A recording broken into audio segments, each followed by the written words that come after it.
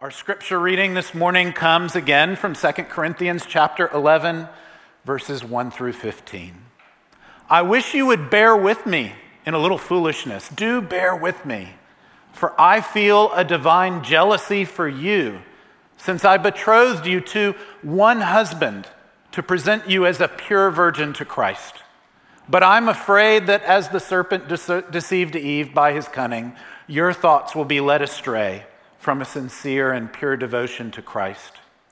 For if someone comes and proclaims another Jesus than the one we proclaimed, or if you receive a different spirit from the one you received, or if you accept a different gospel from the one you accepted, you put up with it readily enough. Indeed, I consider that I am not in the least inferior to these super apostles. Even if I'm unskilled in speaking, I am not so in knowledge. Indeed, in every way, we have made this plain to you in all things. Or did I commit a sin in humbling myself so that you might be exalted, because I preached God's gospel to you free of charge? I robbed other churches by accepting support from them in order to serve you. And when I was with you and was in need, I didn't burden anyone. For the brothers who came from Macedonia supplied my need. So I refrained and will refrain from burdening you in any way. As the truth of Christ is in me, this boasting of mine will not be silenced in the regions of Achaia. And why? Because I don't love you? God knows I do. And what I'm doing, I'll continue to do in order to undermine the claim of those who would like to claim that in their boasted mission, they work on the same terms as we do. For such men are false apostles, deceitful workmen, disguising themselves as apostles of Christ. And no wonder, for even Satan disguises himself as an angel of light. So it's no surprise if his servants also disguise themselves as servants of righteousness. Their end will correspond to their deeds. This is God's word. Thanks be to God. You may be seated.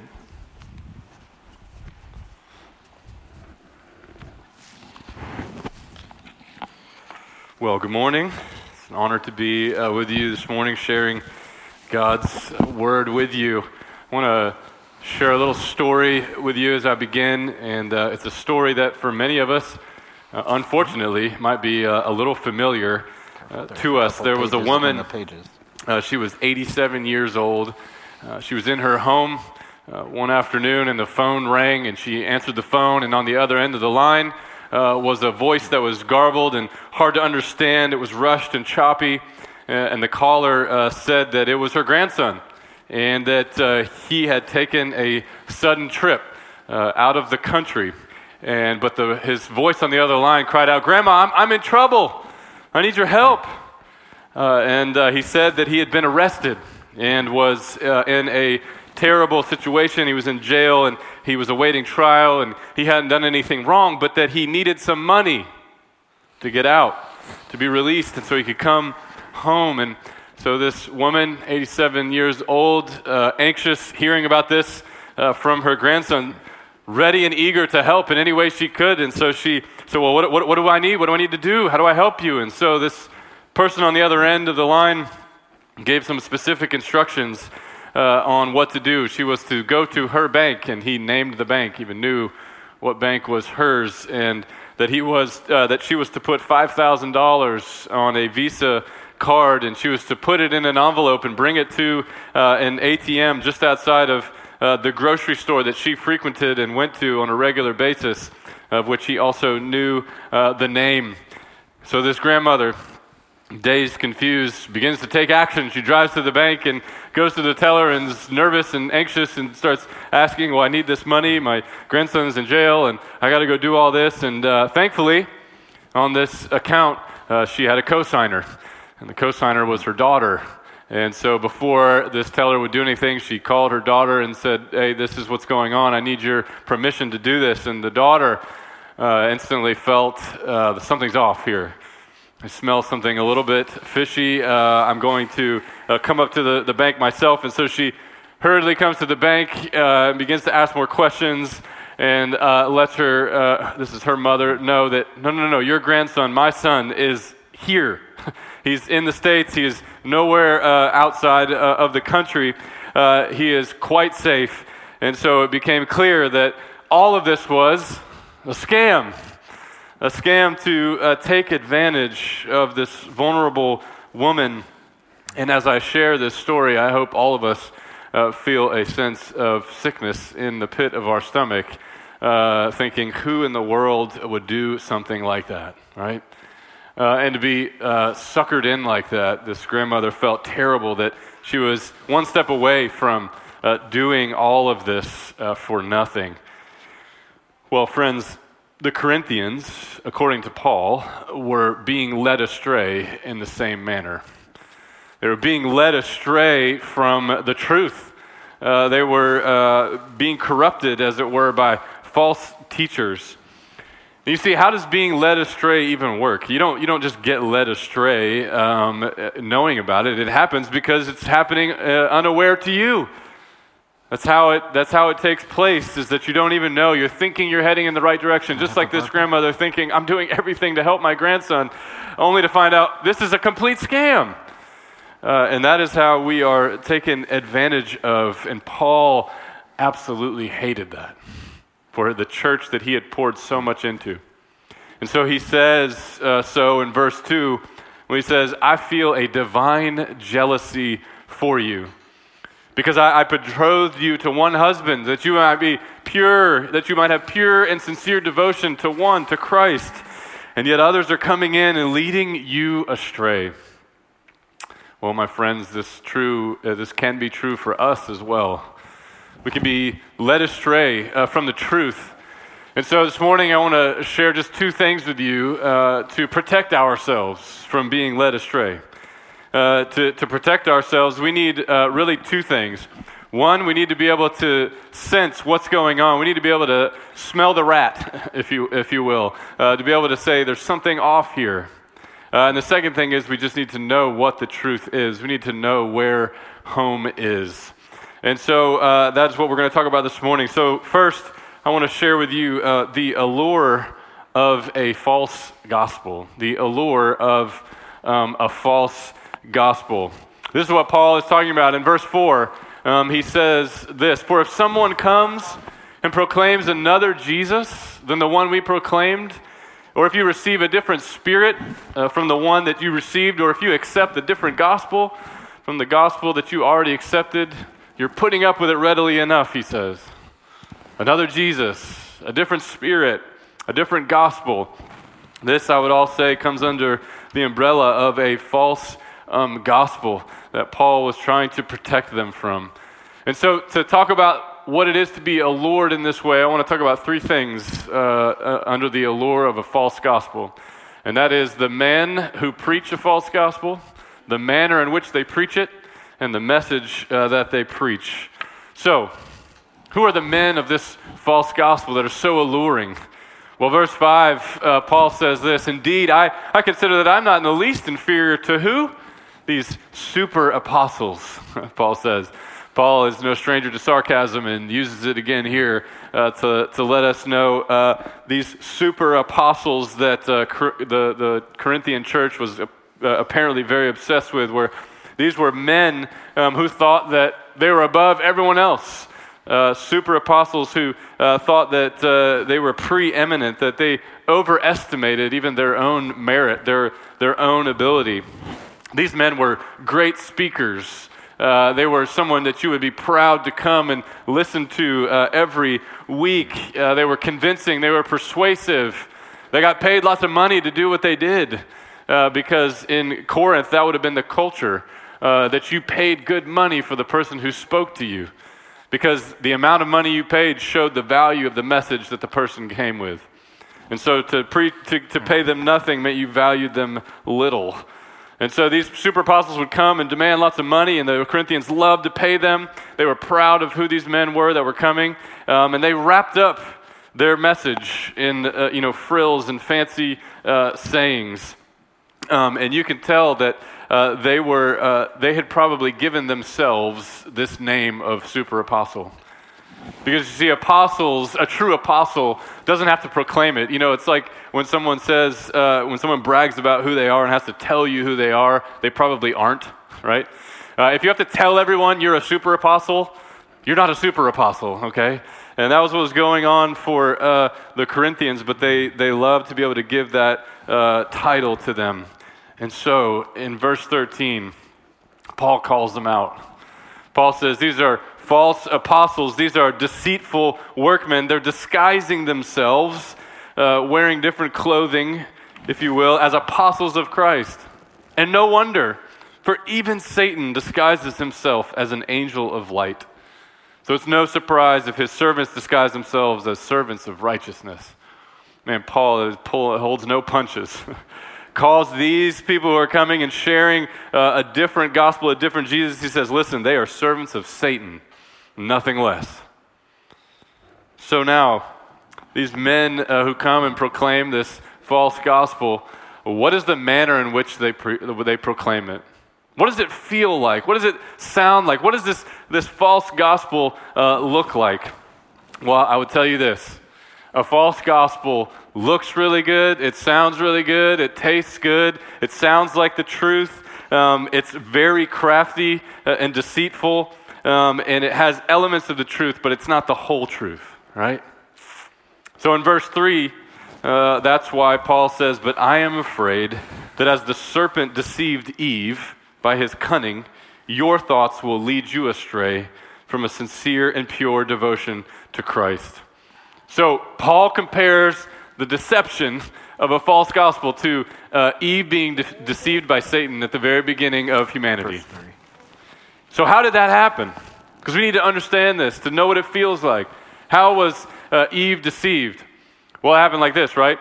Satan comes to Eve and says, hi, Eve, I'm Satan. Just want to let you know I'm in competition with God. God, I know he said this, but I'm going to tell you something completely different. Will you come and worship me because I'm a lot better? Is that how it worked? No, right? If it had been like that, what would Eve have said? No, I don't need that. But how did Satan do it? He comes and he asks Eve a question. Did God really say that you can't eat of any fruit in the garden, of any tree? So what does he do? He asks a question, and he's conniving, and he's a liar. It's not a curious question, like he doesn't know the answer, right? He's doing this so that he can sow seeds of doubt on the truth. And so Eve, in that moment, she corrects him. She says, well, no, God didn't say that. He said we can't we can eat from all the trees, but we can't eat from one. The one in the middle of the garden, the tree of the knowledge of good and evil. And God told us if we eat of that one, we will die. So now Satan, armed with a little more information, is going to twist the truth just a little bit again, right? What does Satan say to her? Oh, Eve, you won't surely die. God just knows that if you do this, your eyes will be opened and you will be like him, right? And so Satan took the truth of what God had told Adam and Eve, and he twisted it again just a little bit and said, no, you won't really die. And in a sense, Satan was right. She didn't die. She didn't fall down face first right when she ate of the fruit. What happened, though? It was far worse than that. She plunged all of us, all of humanity, forever with Adam and Eve together into spiritual, emotional, physical death. And that is what it looks like to be deceived by a false gospel. It looks like the truth, looks appealing, looks like something you want to take a part of until, just like that older woman that I just spoke about, until you're so far down the road that you don't even know what's happening. This is what it is. This is the manner of a false gospel. So now, the men who come and proclaim it are super apostles. The manner in which they come is with deception and lies. So much so that we can't even tell what's happening. So what's the message? In order to protect ourselves, in order to not be led astray, what's the message? What is the content of a false gospel? Well, I would tell you, unfortunately, there's many of them. I can't possibly talk about all of them right now because a false gospel is any just ticking of the truth away from of where the truth is, just a small degree away, and all of a sudden we find ourselves worlds away from the truth if we follow it out. So I just wanted to name a couple of these for you so that we can be aware, so that we can protect ourselves. The first false gospel I want to share about is a works gospel, a religious gospel. I would put forth to all of us in this room, this is the most prevalent false gospel there is. And I believe it's the most destructive and the most crafty in the way that we experience it. What does it say? This gospel says you got to do good works to be accepted by God. Wrong. But we believe that. We think we kind of mix a little Jesus in there and say, well, Jesus, he provides a little bit of forgiveness, but not all of it, and I've got to kind of work in order to get God to accept me, right? And so it's Jesus plus some of my stuff, my good works, equals my salvation and my sanctification, my growth. And we see this all throughout Paul's letters. That Paul would come and preach this simple gospel. And then others would come and say, no, that's too good to be true. Let me tell you what it really is. It's Jesus plus this. It's Jesus plus that. And so we see this throughout this false gospel. But this gospel also says, not only do you have to do some good work to earn God's love in the first place, you got to keep doing good work in order to keep his love.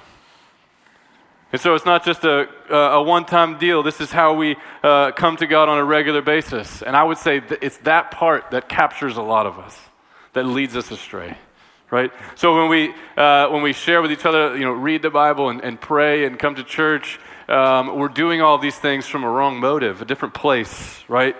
We try to do these things well, but we fail. We get tired.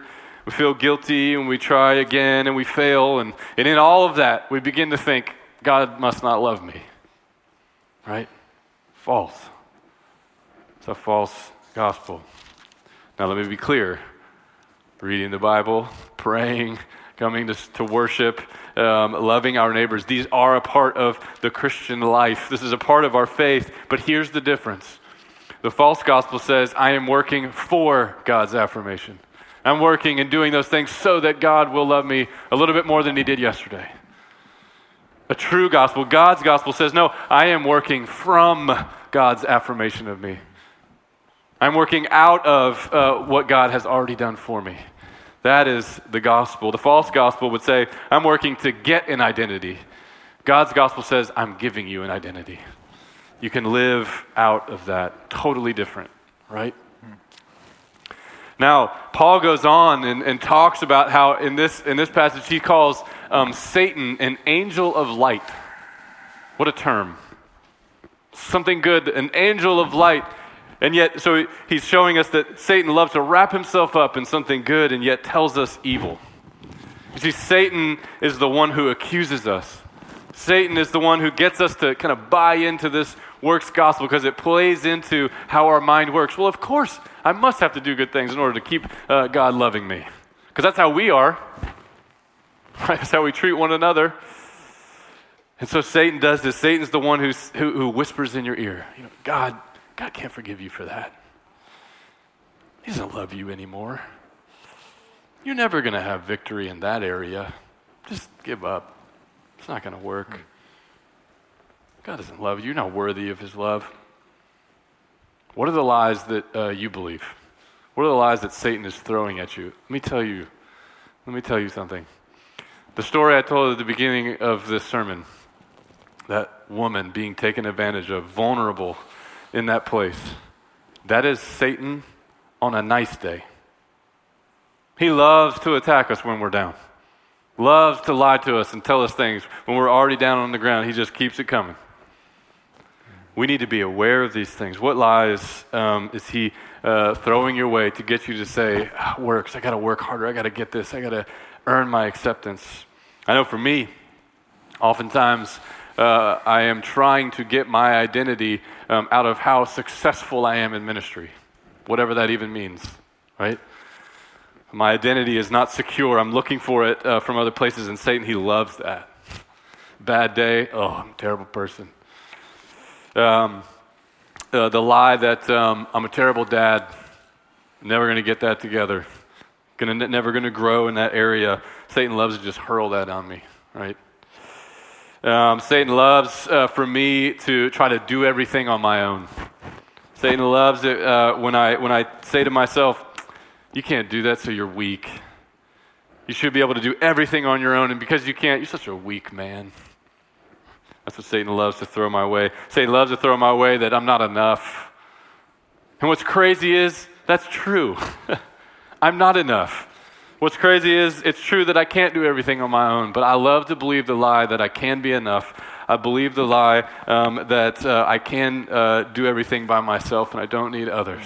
And Satan just loves it, just keeps hurling those lies at me. What lies are you believing? What false gospel is that bringing you into? I want to share one other of the false gospels that I would say is at play right now in our world, and that is what I would call a cultural gospel. A cultural gospel. This is the gospel that says my cultural identity and my gospel identity are one and the same. We see this a lot. We see this throughout Scripture. The Corinthians struggled with it. We see it in Galatians when Paul comes to Peter and confronts him to his face and says, you are not standing in line with the gospel. Why? Because Peter was hanging out with some non-Jewish Christians. And he was loving it. He was hanging out. This was new, that we could be together, even though the Jews and non-Jews, we could be together because of Christ now. And they're having dinner together, they're fellowshipping together, and they're loving it. But then some Jews show up. And Peter, what does Peter do? He runs away. He starts putting distance between him and the Gentiles, like, oh, no, I don't hang out with those guys. Don't worry, I'm with you, right? And he gets scared.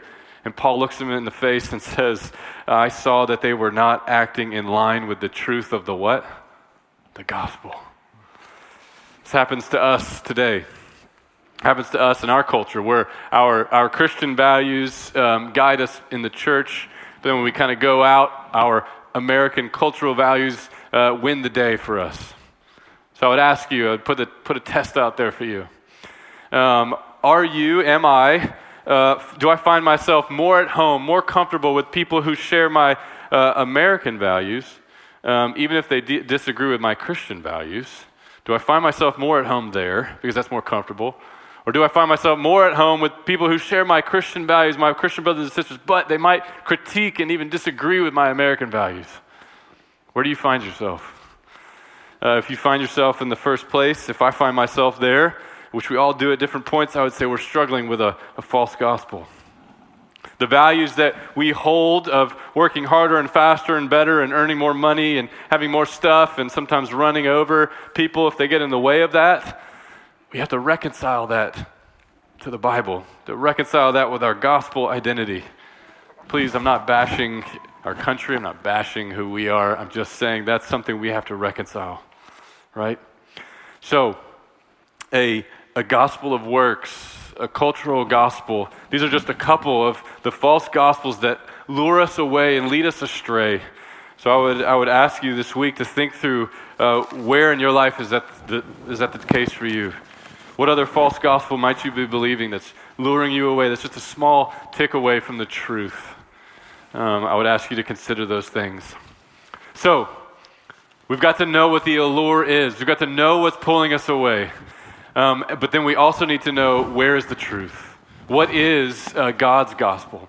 And so second, this morning, I want to share with you the foolishness of God's gospel. The foolishness. Why do I pick that word? Well, verse 1, Paul says it right out. I wish you would bear with me in what? A little foolishness. Again, Paul is being sarcastic, but he doesn't actually think that he is being foolish, but he knows in a worldly sense the gospel seems foolish. He knows in a worldly sense that who he is and the way he comes across, his inability to be a great speaker and all these things, the message that he's preaching, it appears to be foolish. But that's the theme of the whole book. This is the theme of the letters that he writes to the Corinthians. What does he say? God chose the foolish things of the world to what? Shame the wise. God chose the weak things of the world to what? Shame the strong. God chose the lowly things of the world to nullify the things that are, so that no one may boast. So in the same way that we talked about the men and the manner and the message of a false gospel, I want to do the same for God's gospel. Who is this man of God's gospel? Paul. Who is this man who's coming and preaching? Well, Paul had every reason to be the actual super apostle, right? Paul had every reason, everything to brag about. Philippians 3 tells us all of his credentials. I had all of the education of the most educated of Jews. I knew the Bible backward and forward. I was a Pharisee as it regards to the law for legalistic righteousness. I nailed that. He had all that stuff. And then he goes on in the very next verse and says, but whatever was to my profit, I consider what? A loss for the sake of Christ. All that education, all the legalistic righteousness, he counts it all garbage, he says. And so even though he's the one who had a right to call himself the super apostle, what does he do? Sets it all aside. All the worldly accolades. To the point where the Corinthians look at him and say, what an unimpressive man. But this is the man of God's gospel. So what's the manner in which he brought that gospel? What's the manner? Well, verse 7 says this. It's sort of surprising. This comes in right here. But verse 7 says, well, did I commit a sin in humbling myself so that you might be exalted? Because I preached God's gospel to you free of charge. I robbed other churches by accepting support from them in order to serve you. Paul preached for free. And the Corinthians hated that. It was offensive to them that he wouldn't take their money. And so he says, if I really sinned in doing that? And of course the answer is no, he didn't sin. But he was playing into their perception that he was a bad speaker, bad preacher. Because in their culture, you paid people with all the speaking gifts. Because as I said earlier, if you don't pay them, then their message must be worthless. And so Paul comes, the manner in which Paul comes is not in deception, not in fancy words, not in any of these things, a simple message. But Paul takes it a step further in verse 9. In verse 9 he says, and when I was with you and I was in need, I didn't burden any of you, for the brothers who came from Macedonia supplied my need. Now if you were here a couple of weeks ago, I preached on 2 Corinthians chapter 8. Does anyone remember who the Macedonians were? The Macedonians, chapter 8, verse 2, out of the most severe trial, the Macedonians overflowing joy, and the Macedonians what? Extreme poverty welled up in rich generosity. So let's put all this together. The way that Paul was supporting himself with the Corinthians, the wealthy church, the people who love to pay people lots of money to come and speak, he was supporting himself from the poorest of Christians.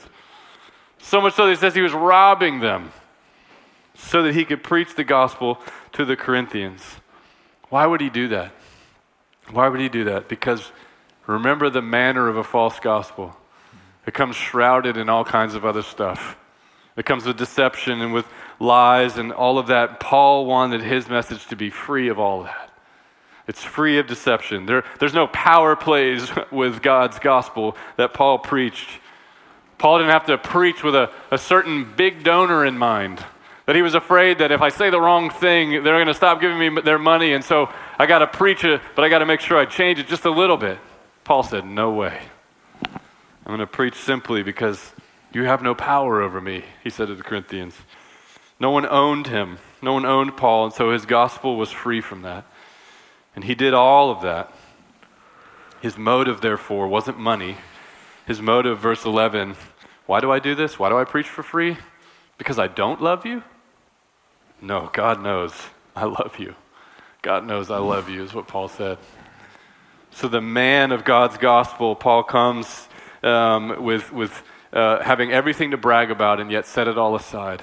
The manner in which he came was plain, simple, no shroud of deception. Now what's the message?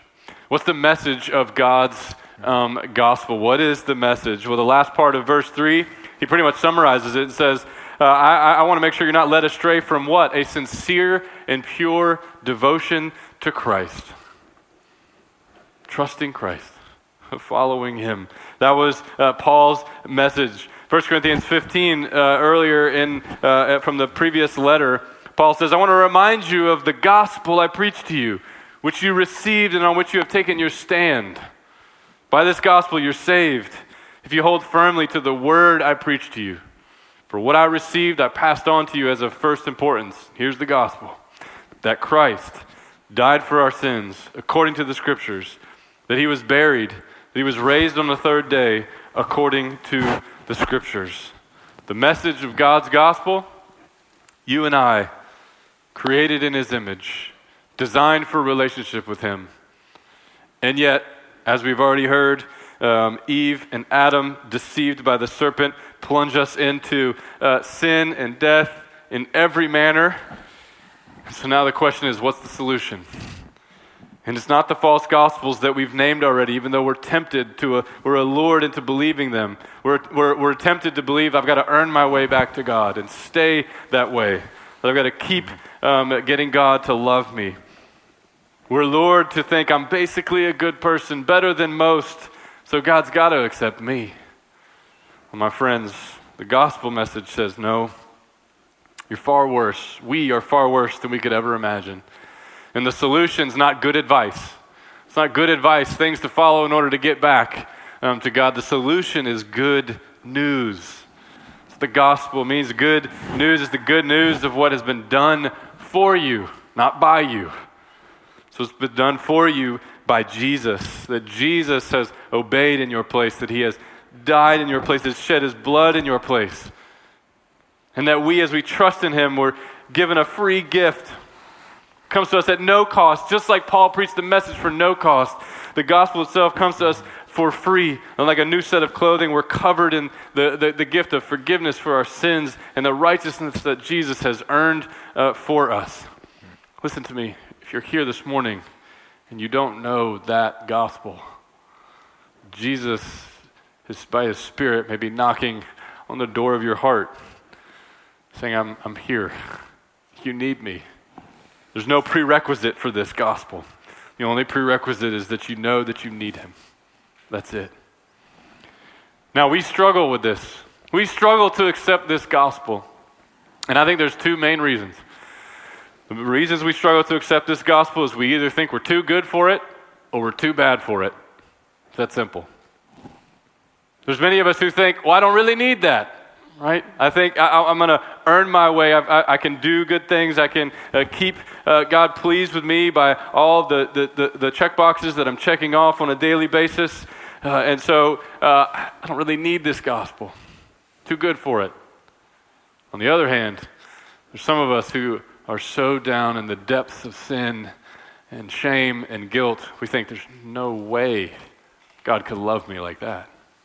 There's no way this gospel is good enough for me.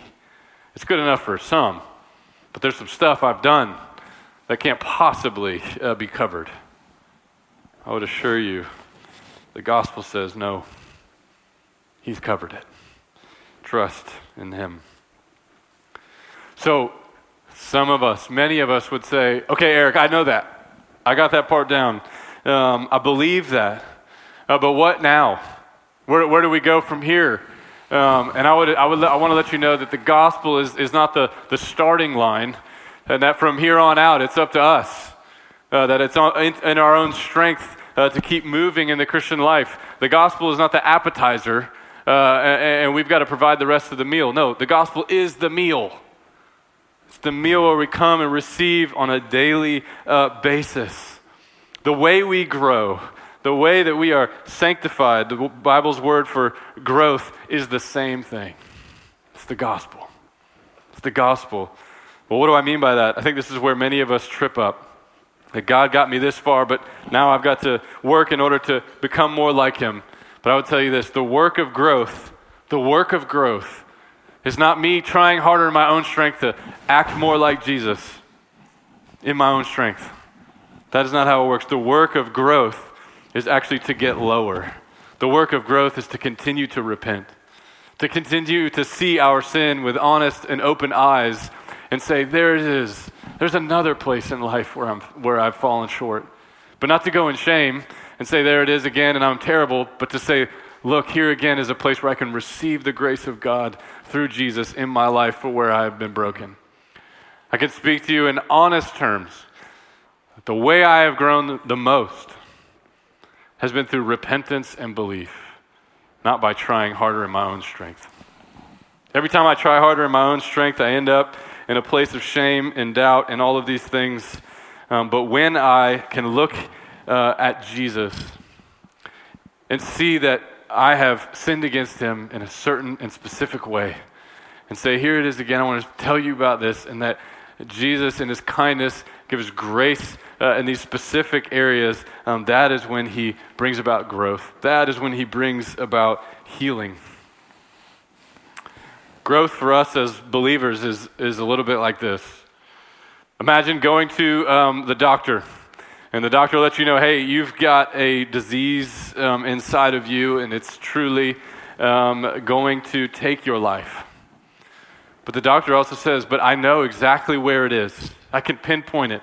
And I can go in, we can do surgery, and it's going to be, of course, a little bit painful, but I can take out this disease. I can clean up these areas.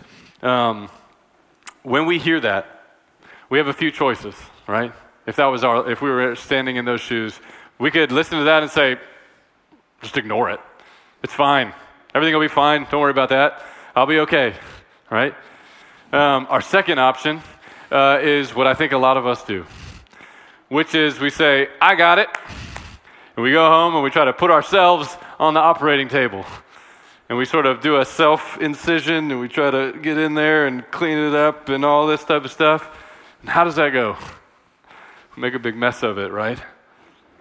The third option is getting up on the operating table and say, doctor, you know, I'm here. Shine the light on the broken parts. Take it out.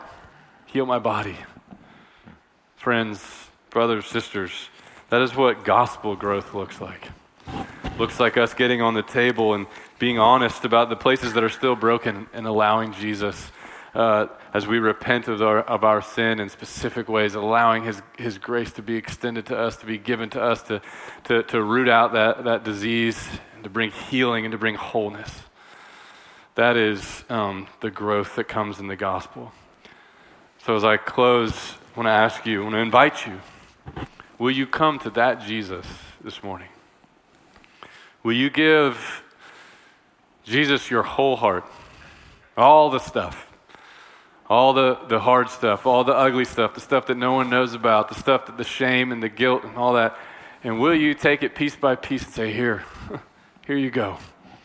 That's not an act of shame and walking around with our heads bowed. No, we get to look Jesus in the eyes as we do it. Because he says, I died for that. And then he says, here's grace. Here's grace. Here's grace. Here's healing. And he heals us and he continues to make us more and more like him. Will you receive that grace from him this morning? Will you let him speak over you your identity? That you, brothers and sisters, are his beloved. That you are sons and daughters of the Most High God because of what Jesus has done for you. Will you pray with me? Jesus, oh, how we need you. Holy Spirit, will you seal in our hearts the truth of the gospel? That though we are sinners, separated from you by a chasm we cannot cross, that you have crossed it for us, that you have come and you have said, the good news is, I have lived for you, I have died for you, I've risen again to have victory over sin and death forever. And that we come to you that way, but not only do we come to you, we stand and walk with you in that way. Help us not to be allured away by a false gospel where we try to work to earn your favor, but that we get to live out of that favor, that we get to look you in the eyes, and even though we have sinned against you, we can say, here's my sin. Will you give grace? And you do, and do it with love. We thank you. Will you apply that to us now in Jesus' name? Amen.